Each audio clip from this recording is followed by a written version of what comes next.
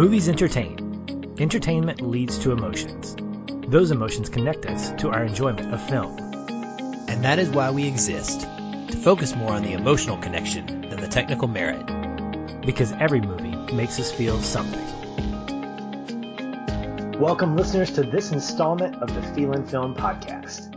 We're coming in a bit early this week with our conversation on The Lovebirds, a once theater-bound film that moved straight to digital due to the pandemic we are currently in. It's got comedy, action, and of course, some love, and we'll get into the details of all that. But first, as always with me, my best friend and co-host, Aaron. What's up, my friend? Hey. I appreciate you being hilarious, unlike this movie. Oh, wow. That's an indication of at least one of our opinions of the movie. Maybe. Spoiler, maybe. Well, before we get into spoiler territory, let's go ahead and ease into the movie with our one-word takeaways. Aaron, you can get us started. Sure. My one-word takeaway, Patrick, is communication. And I chose that because I didn't want to lean towards something more negative sounding, which most of the words that were floating around in my head sort of skewed that way. But the one big thematic thing that I really noticed here, and in stories like this one, is how miscommunication and a lack of communication can seriously impact a relationship. There are quite a few events that we see, and Jibran and Leilani's relationship status, even at the start of the movie, are indicators of terrible communication. And it got me thinking about how much we reserve when talking to partners and how much we are unwilling to be truthful and honest if we think that something we say is going to hurt the other person. It's a very normal thing to do, is to try and be protective. And oftentimes that comes back to cause an even larger issue. And then, of course, there are hilarious moments in this film that also are played on by this same miscommunication or lack of communication, not being clear with one another. So they use that to comedic effect. But I think that communication is critical to a healthy, happy relationship, and that's maybe the best lesson that we can take out of the couple that we see in this movie. Yeah, it's something that I think is played with in the film, and it's wrapped up in a comedy that, an intended executed comedy. And for some, it probably plays well. For others, it probably doesn't. More than anything, for me, the word that I really was able to sum up my experience with this was the word ridiculous, but in a fun way. This is one of those movies that plays off of those things that you're talking about, but putting it in an environment where it's sort of overblown by just craziness. There's a movie that came out several years ago called American Ultra that kind of plays with the same idea, not with a relationship per se, but with a ridiculous premise that you sort of go into saying, all right, I'll bite. And there's a little bit of sincerity here and there. I was not surprised at its length. I think less than an hour and a half. So I knew that it wasn't going to be a deep dive into the emotional type stuff. Plus, I mean, if you look at the cast, it's just made to be laughs more than anything else, with a couple of different tender moments here. And it brought that. It wasn't something spectacular. I tell you, I had a good time watching it. There are parts of it that I kind of went, what? No. But then there were other parts where I was like, that's good writing. I like that. And I want to be able to do that at some point. So from this point on, you've got our one-word takeaways, and now you're entering into spoiler territory. We're going to talk pretty much about the whole movie. It's not that long. It'll be available on Netflix here in the next couple of days. So if you like what you've heard, go check it out. If you're interested anyway, check it out. If not, whatever. You can just keep listening to us rant about it. First up, as we know from our Facebook community, comedies aren't typically what you gravitate towards. I'm going to defend you against a certain contributor and say that you do like comedy. But there are obviously certain ones that you just don't gravitate towards. And I wondered, first and foremost, was this up your alley, or were you already kind of behind the curve when it came to this kind of movie. Well, I guess I've already given that away, but here's the thing. This is directed by, and I should have written this down. I think his name is Michael Showalter. Yeah. But he also teamed with Kumail for The Big Sick, which is based on a true story of Kumail and his wife Emily's getting together, going through a life-threatening illness with her, and ultimately the relationship that they have now, which is amazing. And I love The Big Sick. It's literally one of my favorite comedies of the last 10 years. In fact, it might be my favorite straight comedy in the sense of like a romantic comedy like this, like we think of as a comedy. There's other movies that are funny, like a Scott Pilgrim versus the World, but I don't think of it as a quote comedy. I think of it as a video game movie. I mean, yes, it's both, but The Big Sick is up there for me. And so I had really high hopes for this. I think that Kumail and Issa are both hilarious individually, and I expected that there would be a great comedic chemistry between the two of them. And I think that is still something that can exist. But what I need for a comedy to do is I need it to be funny. And I didn't laugh much, Patrick. I just didn't laugh much. I unfortunately think that for me, Kumail was playing Gibran a little bit more reserved than I needed from him. He was still funny in moments. Issa was very reserved for the most part. And there just weren't a lot of engaging and interesting moments. The movie was visually as bland and as boring as could be. Nothing happens, really. There's no, like, even the quote unquote set pieces that you would think of in a comedy like this. So this movie is basically Game Night remade with two different people. And to me, a less interesting premise. And not as cool villain and not as cool side characters like Jesse Plemons, not as interesting, and no neat set pieces. You know, the places that they end up are very unmemorable for me, other than maybe one that we'll talk about towards the end of the film that definitely is memorable. But you know, it basically tread this line for me, Patrick, of that was a Netflix film. And I said this in my review on Letterboxd that this movie, if it had come out in theaters, it would have been an absolute bomb by theater box office standards. I do not think it would have done well. It does not have an energy about it. It just kind of coasts along for less than 90 minutes. It's like, hey, here's a plot. Okay, a couple things happen and it's over. And it really just doesn't go any deeper than that. And so I felt like the movie was kind of saved by Netflix in a sense that it gets put there because it's okay. It is okay. Like you said, you had a good time with it. I think most folks are going to either have what I had, which is that was fine. I by no means am upset that I watched this movie, Patrick. Not at all. Like, I had a fine time watching it. I just didn't find anything about it that was going to make me ever want to watch it again, ever need to watch it again. And I was disappointed because I think that those actors could give me so much more and could make me laugh even more with a better script.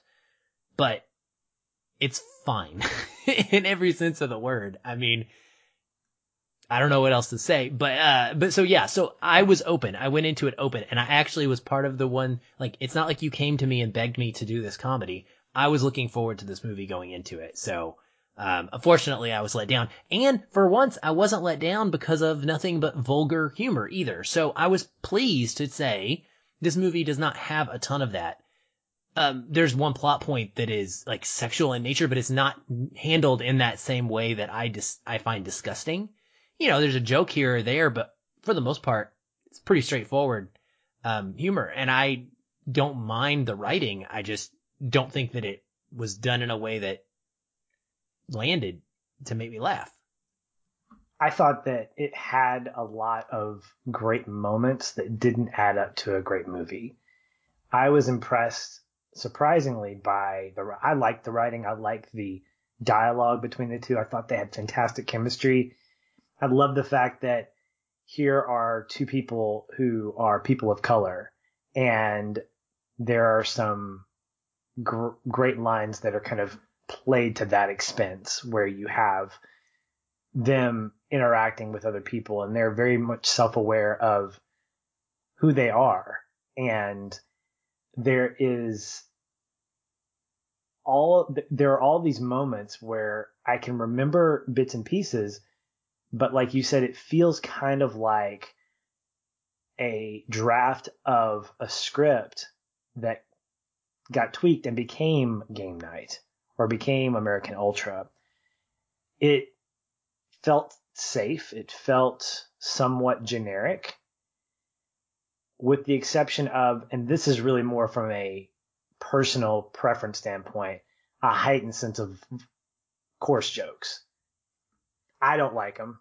I mean, I can tolerate them, but they're not going to make me laugh if I'm hearing them just constantly.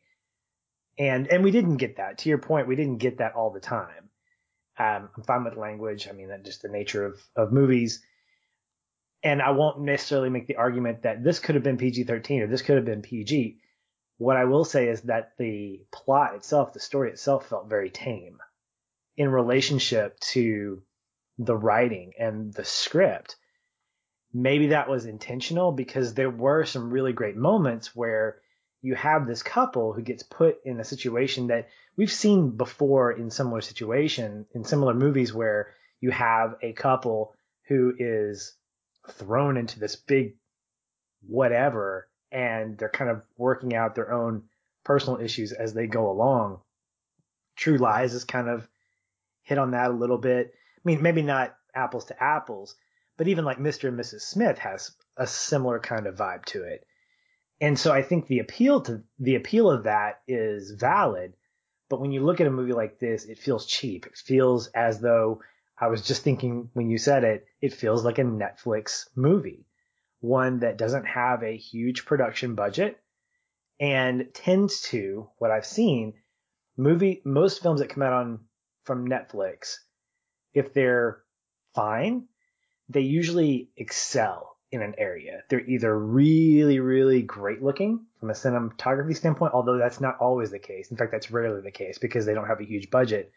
They have a fantastic cast, or they have a really good script attached to a movie, but never all three. And I think you need all three of those to really bring the wow factor. Plus, the plot itself needs to be something that's going to make you feel interested. As you mentioned before, it's a movie that doesn't really go anywhere. I feel like it was kind of an around the town heist, around the town crime, where they're not jet setting, they're not going to Milan or anything like that. It was just like, oh, this is a neighborhood crime, and there were touches of that, but nothing that I felt like it just felt like it was just around the neighborhood. Yeah, it really feels to me, to put it very point blank, that there were several other movies that this pulled from, and it was like, we're going to take Game Night and Eyes Wide Shut and, like you said, Mr. and Mrs. Smith, or some of these other movies where people, True Lies type films, and we're going to just do those mashed up together with people of color.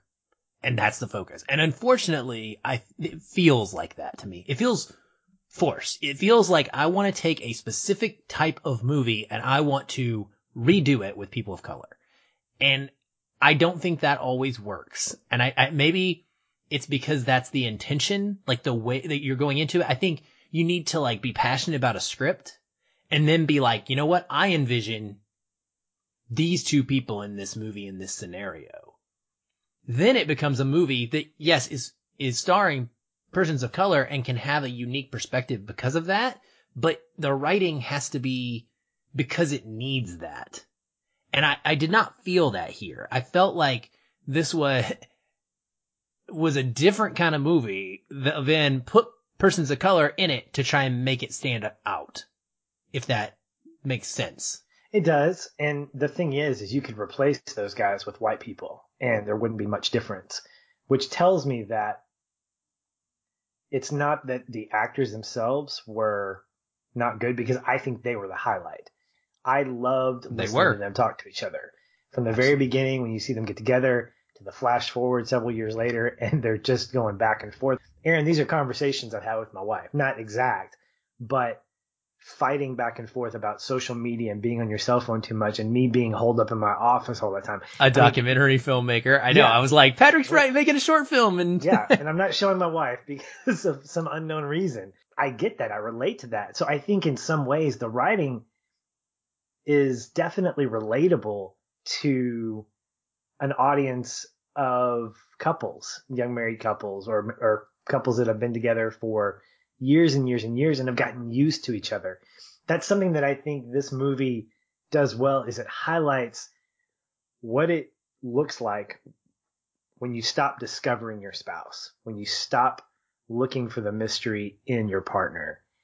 And it makes sense from a storytelling standpoint, for an entertainment standpoint, to say, okay, that's the premise. We've got two people who don't really know each other anymore, who don't really care to know each other anymore. Let's put them in a situation where they have to care about each other indirectly and then eventually directly. And I think that's what the appeal of these kinds of movies is seeing how an honest relationship can look, real stuff that happens in a relationship, what it looks like put up against ridiculous circumstances, like having your car hijacked by a would-be cop who ends up being the bad guy, and then getting thrown into this whole crime espionage thing, and having these moments where you're essentially, as a couple, ripping off the things that we're watching on screen. So I imagine this whole thing starting out with a conversation about The Amazing Race. I said, okay, the movie's going to end with them being on The Amazing Race, or something's going to happen where they're going to end up being on The Amazing. And I love The Amazing Race, by the way. I do too. I was like, this is awesome. And so it bookended really nicely, because I believe that. I believe that, okay, this couple they've been together for so long and they've gotten used to each other and they've just sort of gotten to this blah thing. When you think about a reality show like The Amazing Race, when my wife and I would watch it, we'd go, those guys are not going to stay together. This is all about testing your relationship. And honestly, Aaron, I felt like watching this movie, it's almost as if the screenwriters and the director were saying, okay, we can't put them on The Amazing Race, but what if we gave them a bunch of things to do that would challenge their relationship like The Amazing Race, and then bookend it with that thing? It's kind of a cool premise, but that's a very good point. When the thing that you're doing isn't really exciting, you have to be able to do more than just carry the movie with these two actors. Yeah, I actually really like that. I could I'm not going to, but I could watch it again or replay it in my head, which would only take a few minutes, and think about it in terms of like going through stages of The Amazing Race. And that actually does make it a little more interesting. So I can't believe I didn't put two and two together. One thing that holds it back a little bit for me too is sort of within the premise. And I don't know that it's this movie's fault. I don't know that any movie that starts like this is going to be successful for me, unless you really sell me on the couple's relationship beforehand. This one gives us one cute courting scene, and then boom, we're fighting. And we're not happy. And we're showing you that we're 4 years later and we've had some issues and we're just not communicating anymore and we're kind of flamed out at this point. And for me, I guess it's probably a personal thing, but I guess I strongly hesitate to endorse the idea that going through a traumatic event together will miraculously fix your relationship. And that is what happens in this sense. And it's what happens with all movies like this, because people always end up together. They never like have a miraculous realization that yes, they probably are just not meant to be together right now, or whatever the case may be. But it works in the storytelling because it gives you something to kind of root for and to have as a bow at the end of it. But I feel like in reality that this is not necessarily going to result in a relationship that has come full circle and mended itself. And so without us seeing anything else other than the trauma it's hard for me to buy that. It's like a long stand-up comedy routine. When you look at how a stand-up comedian delivers his or her material, they're giving you the highlights of things that are relatable to the audience. When they're talking about their relationship with their husband or wife, they talk about things that an audience is like, yes, that's totally how I am, or that's totally what my wife is like. And so I think what the movie does is it gives us that familiarity, but doesn't necessarily want to take us on a deep dive into that. And I don't think it should, Aaron. I think that's where I would say dramedies differ from comedies, in that the focus is not necessarily on, will they or won't they get together? We know they're going to get together because that's just what happens. We're used to that. I will say that another comedy that I enjoy does something different with a premise like this. It's called The Breakup with Jennifer Aniston and Vince Vaughn.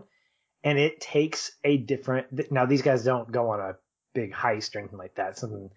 But it's about this couple who we see start out, the beginning of the movie shows them all lovey-dovey.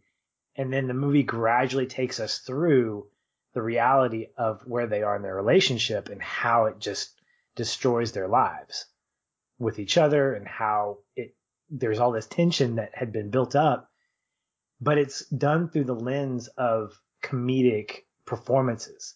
There are tender moments. There are really great moments for me that I think make this stand out as a good movie, but it's a comedy. There are so many Vince Vaughn-like lines in this movie, and Jon Favreau is in there, so you know it's going to be at least halfway good because he's great. And it deals with a breakup, or it deals with the troubling situation of a relationship that has gone stale in a different way. And I think when you look at The Lovebirds, I feel like it's a movie that is just trying to get you to enjoy the ride and not necessarily feel empathy for these characters, but just to take the premise that they're in a bad spot. This is probably going to make it better. Let's enjoy how they're experiencing this together. Yeah. Yeah. It probably works for some people.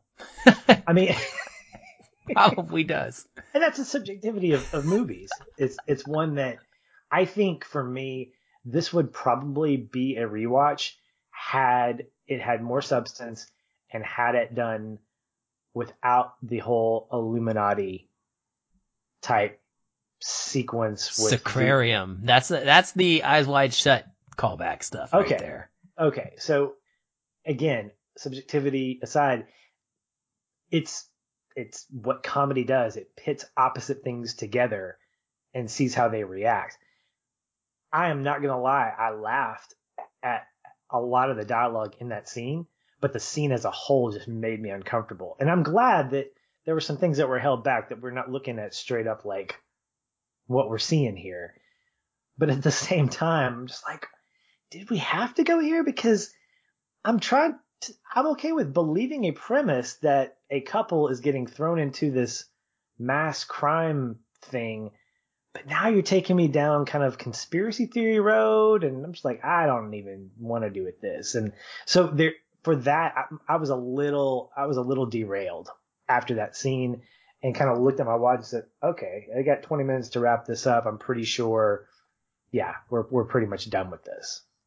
So I was not bothered by that at all. And in fact, I was more interested once we got to that moment, because I was like, all right, now we're going to get into some like Dan Brown stuff, or, mystery going on here. I didn't buy it because I didn't think for a second that they were going to get into this underground area.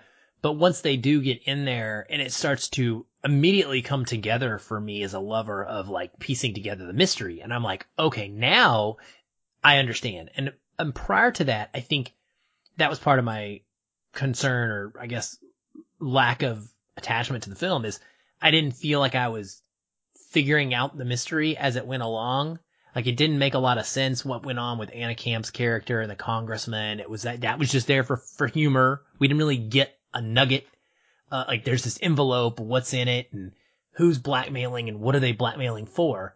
But like, once we got in that spot, I immediately knew. I was like, okay, I get it. Like, I didn't know it was going to be an orgy cult, but I knew it was some sort of like group cult of some sort that clearly he was a part of and therefore going to be blackmailed. And so I was like, this is entertaining. This is interesting. The moment where they count down and everybody's going to take off their masks. That's probably one of my favorite moments in the whole movie. And I laughed, gut laughed at that point because I was like, ha ha, that's hilarious. They got you, right? And so I thought that was great. But again, then it was like poof. And while poof might have been great it was funny. We're reacting to different parts of the movie in opposite ways because you at that point were like, okay, cool. I'm glad that that's over. I'm done with that. And I was like, man, I wish this part would have gone on longer.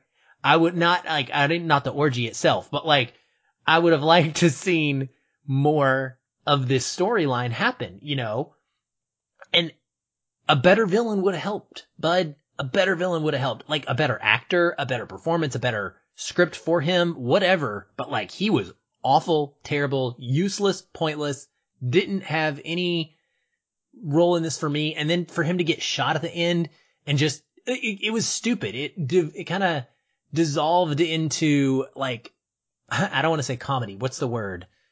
It's already comedy. It dissolved into like ridiculousness, but like complete unbelievability at that point. Like buffoonery, that kind of thing? Yeah, like it was like, okay, come on. Like, why are we now killing people and everything's cool afterwards? Like, we're just going to flash forward and we're on The Amazing Race. Like, there's no mental comeback from that at all. And I just, but yes, the Illuminati thing, I didn't mind it at all. I just would have thought it would be better if it was more fleshed out throughout the movie, kind of hinted at and alluded to in more ways in which it felt like it was a bigger deal and not just tacked on for like a haha orgy funny moment at the end. Yeah, absolutely. I think that aside from my personal discomfort from that, what also bothered me was the fact that there was a disjointedness with all these different pieces. The whole scene with Anna Camp was pretty funny. I at some point said, excuse me, are you going to, I was thinking about that during that scene, but you're right. There are all these like pieces, these clues that are dropped, but they don't necessarily point to something. And then you get this whole Illuminati sequence that to me feels like it's coming out of left field, but not left field in the sense like, oh yeah, they dropped that clue here and that one here, that one here. It's as if, Aaron, they took certain clues and pieces and things that were interesting from these other movies and said, okay, let's drop that here. Let's put this here. If I had to pull a message away from a movie like this, the message is there's a lot of really bad stuff going on and it may be interconnected, which sounds a little bit conspiracy theory-esque, but in this case, none of it makes sense together. Like from a conspiracy theorist point of view, you would be able to connect the dots as faded as those dots might be. Here, I didn't feel like that scene connected in any way to the Illuminati sequence at all, except through maybe a line that said, oh, I know who your boss is. Maybe. I mean, is it the boss of the biker? Is it the boss of them? Is it the boss of what is it?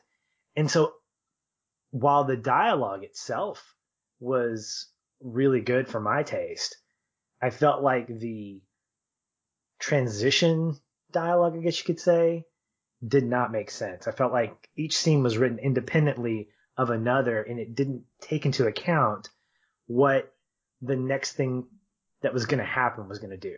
Totally felt like vignettes. Totally did. I completely agree with you. And the word I was thinking of earlier was flippant, by the way. It finally hit me. The death at the end of this movie kind of felt flippant. It was just like, oh, he's dead. But not in a funny he's dead way like Game Night, like a, oh no, he died. Like we all remember that. But it wasn't funny / kind of uncomfortable. It was just like, oh, that happened and it's over. And the same thing happens when the cop comes in, Mustache. I did like them calling them Mustache and Bicycle throughout the movie. Yeah. That cracked me up. In fact, in my notes, that's what I'm referring to them as. I've written all my notes as Bicycle and Mustache because that's what they are in the movie. But like he walks in and murders an entire house of kids. And it's not even like, there's no thought about it. It's just, the movie's like, moves right on and it just keeps going. It's like not even, there's no fake mourning. There's nothing. I don't know. It was kind of weird for me, but I did like some of the performances. You mentioned the performances are great, and there are times when the actors, I think, really elevate that dialogue. And there are a couple scenes that I would want to point out. One specifically, and these are not my connecting points, so I'm not giving it away, but there's one early in the film where they're driving. I think it's before they hit bicycle, and it comes up that Issa's character, Leilani, is anti-marriage. Jibran calls her anti-marriage. And he's like, they're arguing. And this is a great showing of exactly what happens between couples. How you're kind of joke arguing with each other and you start to cross a line and then the truth comes out. Unwittingly, it slips out of your mouth. And he says, I don't want to be with someone who's so satisfied with being shallow. And without even hesitation, she fires back. And I don't want to be with someone who's so satisfied with being a failure. And then you really can see it because they're both great actors. They sell that moment of, oh crap, we both just said something that we know to be true in our feelings, but we also understand that we just really hurt the person. And neither one of us want to feel this way, even though we do. And it was like awkward silence. That moment was fantastic. And probably the singular moment that, along with my connecting point, kind of sold me on their relationship as a whole and where it was at different points. The other one I really, really love, Patrick, is when they are at, is it her family that they went to visit? I guess I want to say it's her family. I think it's, I guess her brother, maybe. Yeah. I think it's on her side. And they go in and they're having to make up this story on a fly. And so Jibran talks about like having been in boxing class and now he's got this brain injury, and it's the most terrible acting ever. Not like Kumail is terrible acting, but Jibran is that's actually really good acting. When you can act like you're acting bad, yes. That's talent. Yeah. And he does that so well here. And Leilani effortlessly flows into it with him and they begin to like work this together without having to like prep it or anything in order to get Keith to break into the phone for them. It's just a really great scene, and it gets capped off with Jibran talking to Keith, who was kind of giving him a bunch of crap. And Keith ends up telling Jibran that Leilani had told him how proud she is of him and how the whole family thinks highly of him because she never does anything but talk about him. And it's one of those moments where you're like, okay, cool. Now we see, we aren't we're not communicating this to each other, but she really does feel this way, or else she wouldn't be telling her friends and her family these things about me. And so those were excellent scenes and defining. I would have liked more of them, but the ones we did get in those moments I thought were really great. Yeah. And I think that the thing that can make a relationship work or not work is familiarity. If you're too familiar with each other, that can backfire on you because you get used to saying things around one another that you normally wouldn't say in a new relationship. My wife and I joke all the time about one of the first times that when we started dating, she might kill me if she ever heard I was talking about this story, but whatever. It's, I tell this story. She knows that I tell this story a lot. I just don't know if I'll have to tell her tomorrow that I said it on the podcast, but the first time that she farted without, in my presence, no. it was without, she didn't know that I heard her. And to hear her laugh after I acknowledged that I heard it, it's one of those moments where you're like, okay, I guess we've hit a new level. And we're 10 plus years in our marriage and we're doing this around each other. And, other things that as a new couple you wouldn't do. We're familiar with one another. And that familiarity can be both good and bad. It can be funny. It can be tragic.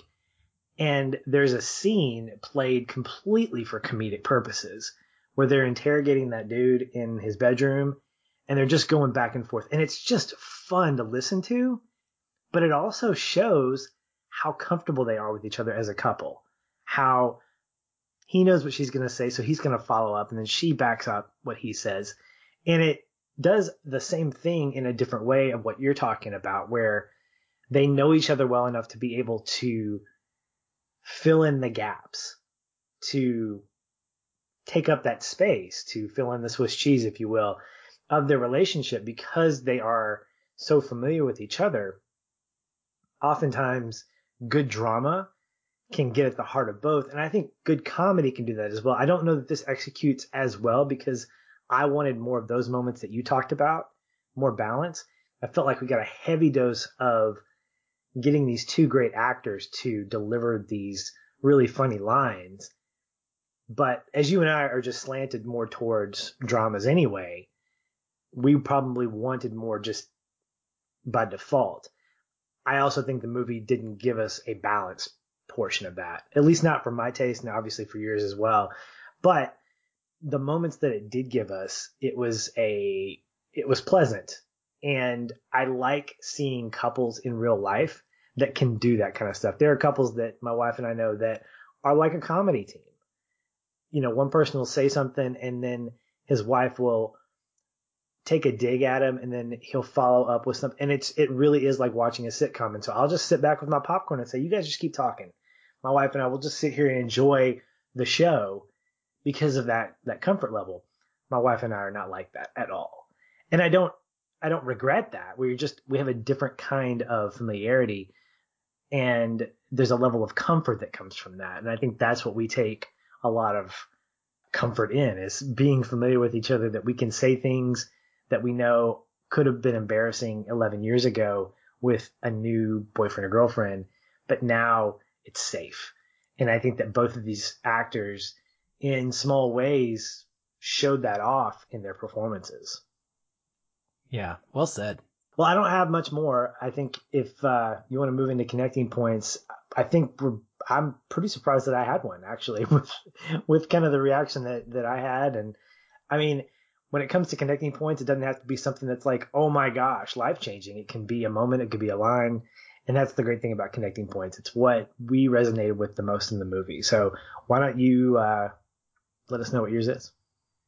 Yeah, I mean, this is the moment where I smiled the biggest in the movie, and I guess I connected because I felt in this moment that they were a real couple, and there was just so much joy. They are on their way to the orgy. Better way to put that. To the conference. Secret the meeting. The Illuminati conference, yeah.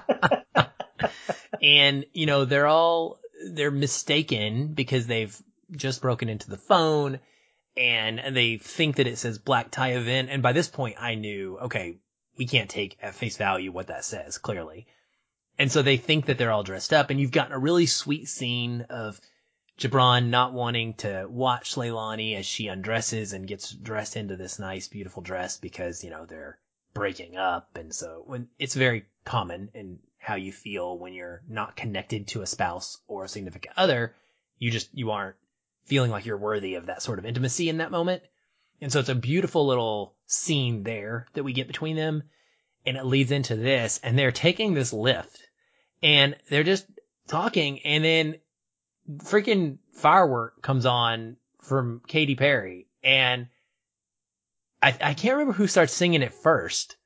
She does. She does, yeah. And then he joins in, and it's just them belting the song out. And I love the camera work because it spins around and pans out, and the Lyft driver is like just jamming too, singing out loud. And you see them in this black tie affair in a freaking Lyft driving down the road. We are expecting them to be facing something that they're not expecting, right? We know that they're gonna not know what they're walking into, but we expect it to be bad. And yet here they are, and they just are in a perfect moment of enjoying each other's company. It's that time where they connect and they are letting down their walls, and they're not trying to pretend who they are, or trying to be defensive or anything else. They're just enjoying each other's company in the moment and relishing in the fun that is a great pop power ballad song that makes you want to sing. And so they do that, and it's beautiful. It's awesome. And I was a little mad that it stopped so soon. I wanted it to keep going, Patrick. I just wanted that scene to just continue on for the next, minute and a half, because I thought it was so hilarious and sweet and amazing listening to them and watching them sing that song. Yeah, and it's all those reasons why it was my connecting point. I also like the fact that we get to hear Gibran sing out of key, which is what you do when it comes to power ballads. You're going to sing off key. I love that Leilani is doing all of the hand motions and being so just overly contemporary with her dance, because this is what couples do. Couples that are comfortable with each other, they're going to sing off key and they're going to be overly excited or overly animated with this. This is what I do. Like every once in a while, I will come into the living room and I will do my best Kevin James making the pizza from Hitch. You know, I'm going to do that because my wife and I love that movie. I know that's going to make her laugh. And so I'll do that. And with any other couple, if you're not comfortable, that's going to be embarrassing. That's going to be like, you do not want to show that part of yourself to someone you're on a first or second date with, unless you're selling yourself that way, in which case that's risky right there. But yeah, I think seeing them in the car, it reminded me a lot of just any kind of scene where there's a group that just starts singing along with a popular song of any kind. Tiny Dancer comes to mind. And you just feel good because you want to be in the car with them singing.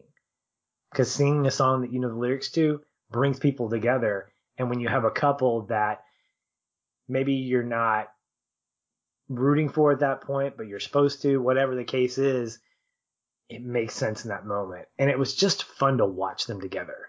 And I love the fact that when it pans back and you see the driver just going, bouncing her head like, yeah, this is good. Like, this is what a typical Saturday night is. Me jamming out and the couple behind me, you know, doing their best Katy Perry. It's like, this is not abnormal at all. So yeah, definitely a great moment in the movie and the highlight for me as well. Well, that wraps up another episode here at Feelin' Film. Next week, we'll be covering our May donor pick in the form of the Maltese Falcon, as well as bringing our faithful patrons some fun conversation on book to movie adaptations. We've also decided that since we are living our podcast one movie at a time, we might as well enjoy our summer 1/4 mile at a time. That's right. Throughout the next several months, Aaron and I will be bringing you love for the Fast and Furious franchise as we race through the first 7 films. Now that should be fun. If you like the movies, great. If you don't, just come for the conversation because we know it's going to be a blast. Aaron, thanks for another great conversation, my friend, and we'll talk soon. Hey everyone, thanks again for listening. If you enjoy the show, we'd love to hear from you. You can leave us a review on iTunes or wherever you're listening. These help increase visibility for the show and grow our community of listeners like you. We also invite you to connect with us further by joining our ever-growing Facebook discussion group. A link to that is in the show notes, or you can just search on Facebook and find us that way. If you'd like to continue the conversation with me, you can follow the show on Twitter @FeelinFilm, or connect with me in the Facebook group. I'm very active in both places and would love to chat. And if you want to connect with me, you can find me at Shoeless Patch on both Facebook and Twitter. Be sure to tag me in any comments so that I'll be notified and not miss you. Once again, thank you for listening. We'll be back soon. Until then, stay positive. And keep feeling film.